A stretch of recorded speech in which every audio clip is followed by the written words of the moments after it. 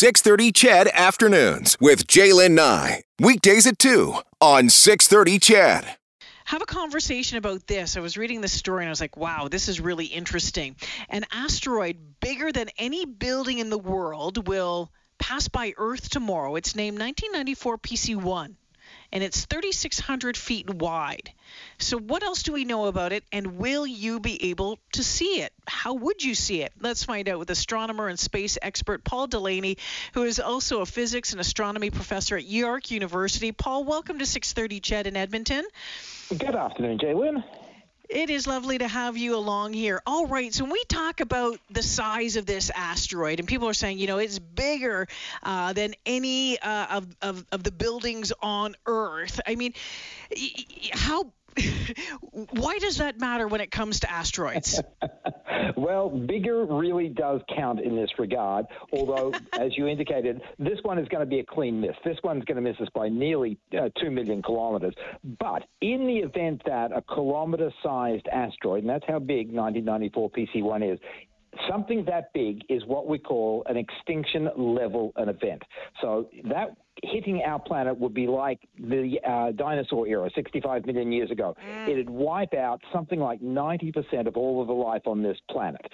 But I stress again, this one's a clean miss tomorrow. 2 million kilometers is a long way away, so there's no danger. But it is a big object, and it's one that astronomers keep an eye on just for the very fact that we don't want it to sneak up on us at a future pass. So, Paul, how does an asteroid change its trajectory? Would it all depend on gravitational pull and all of that good stuff? I mean, Yep. Does it change dramatically year over year, sort of thing? Generally speaking, the answer is no, because they tend to miss planets like Earth and Mars by significant distances. But you can imagine the closer you get, the stronger is the gravitational pull on these objects. And so if you had this particular object pass within, let's say, 100,000 kilometers instead of 2 million, the force on it is substantial. And now it does bend the orbit, it does change the orbit, and maybe not the next pass, but the pass after that or the pass after that. It's important for us to monitor the orbit of these objects, and there are about 1,000 objects that are a kilometer in size and diameter. And if we keep an eye on them, then those objects don't pose an unexpected risk to us. So it's a matter of monitoring them because, as I said, Earth and Mars in particular can subtly alter the path, the orbit of these objects, and that could be a problem, say, 50 years from now. And, that's something we need to be aware of. I was reading something like 27,000 known near-Earth objects. Is that true?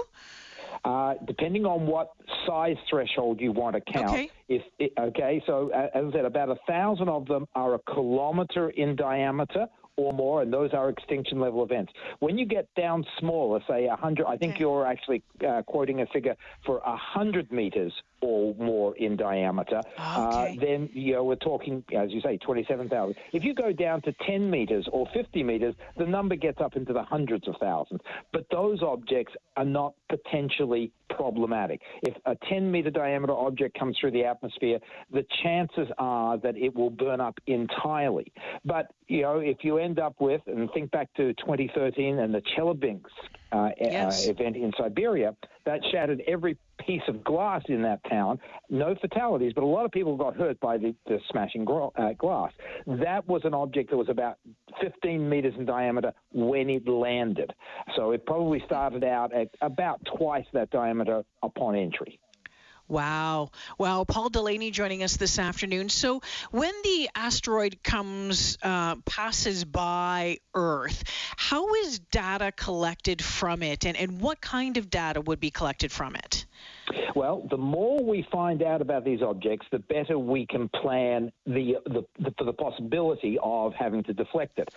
So this object will be monitored by radar as it comes by us. That'll give us a better indication of its size. I say it's about a kilometer, but the more information we have, we'll refine that number. What really counts is the mass of the object. We want to know how massive it is, because if we can combine the mass and its size, then we get something called the density.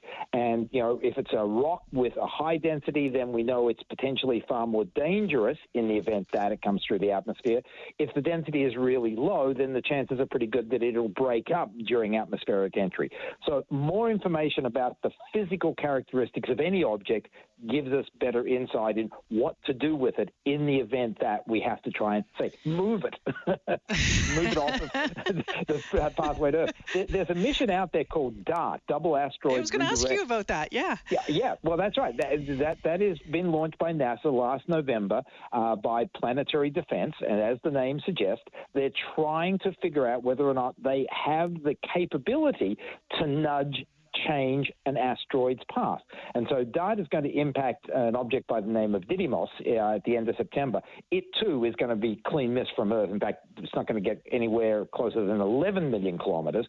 But we want to see whether or not a kinetic impact, running into it basically, will change its orbit. Because if it does, then it gives us a mechanism to change other objects' orbit. We calculate how much energy we have to impact or impart to an object and how much time in advance we have to do it.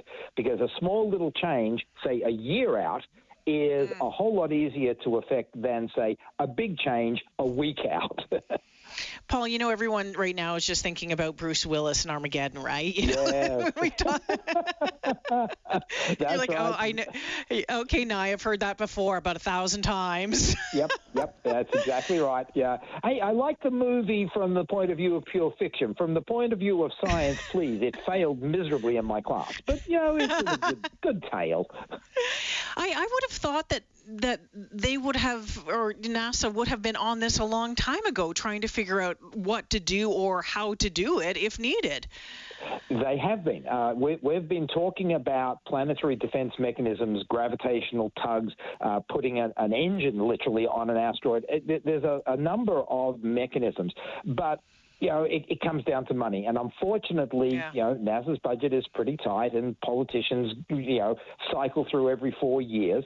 And talking about an object that might hit us 50 years from now isn't on many people's political agenda. So finally, NASA did manage to pull together the funding and get enough people on board to launch DART last November. So this is the first really solid effort to try and figure out whether or not a kinetic impact will actually change an object's orbit. But, Planetary Defense has been thinking about this for 20 years. Astronomers have been monitoring these near-Earth asteroids, what we call Apollo asteroids, for probably the better part of 50 years. And we know where the big guys are. It's the smaller ones that we have trouble with. And, of course, it's that one big one that we haven't found. We've found probably 90 to 95% of all of the big ones, but there are still a few out there that we suspect we haven't found. They're hard to see. Now, talking about being able, about seeing things, would us Earthlings be able to see this tomorrow with, even just a backyard telescope? With a backyard telescope, you could. Its closest pass, and therefore its brightest, is about, let's see here, in Edmonton time, you're 2 hours behind Eastern, so around about 20 after 2 tomorrow afternoon. So you won't be able to see it at that point because the sun's still up.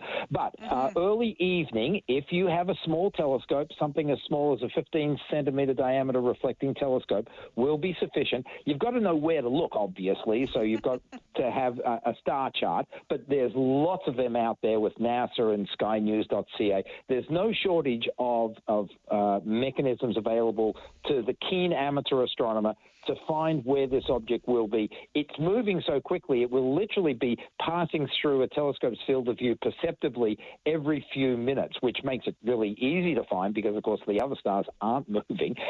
So anybody who is really interested about a 15-centimeter telescope tomorrow night, as close to the end of evening twilight as you can, because that will make this object as bright as it's going to be. It's about 10th magnitude, which for a small telescope is okay. For those who were thinking maybe a pair of binoculars or naked eye, no, you're not going to see it with that. You need a smaller telescope. Paul, this has been fantastic. Thank you so much for making time for us this afternoon. Thank you. My pleasure. Enjoy. Yeah, take care. Paul Delaney joining us this afternoon. We're talking about that asteroid that's going to pass by Earth tomorrow. It's called 1994 PC1. And yeah, if you have a telescope, you'll be able to see it. You can also check it out online.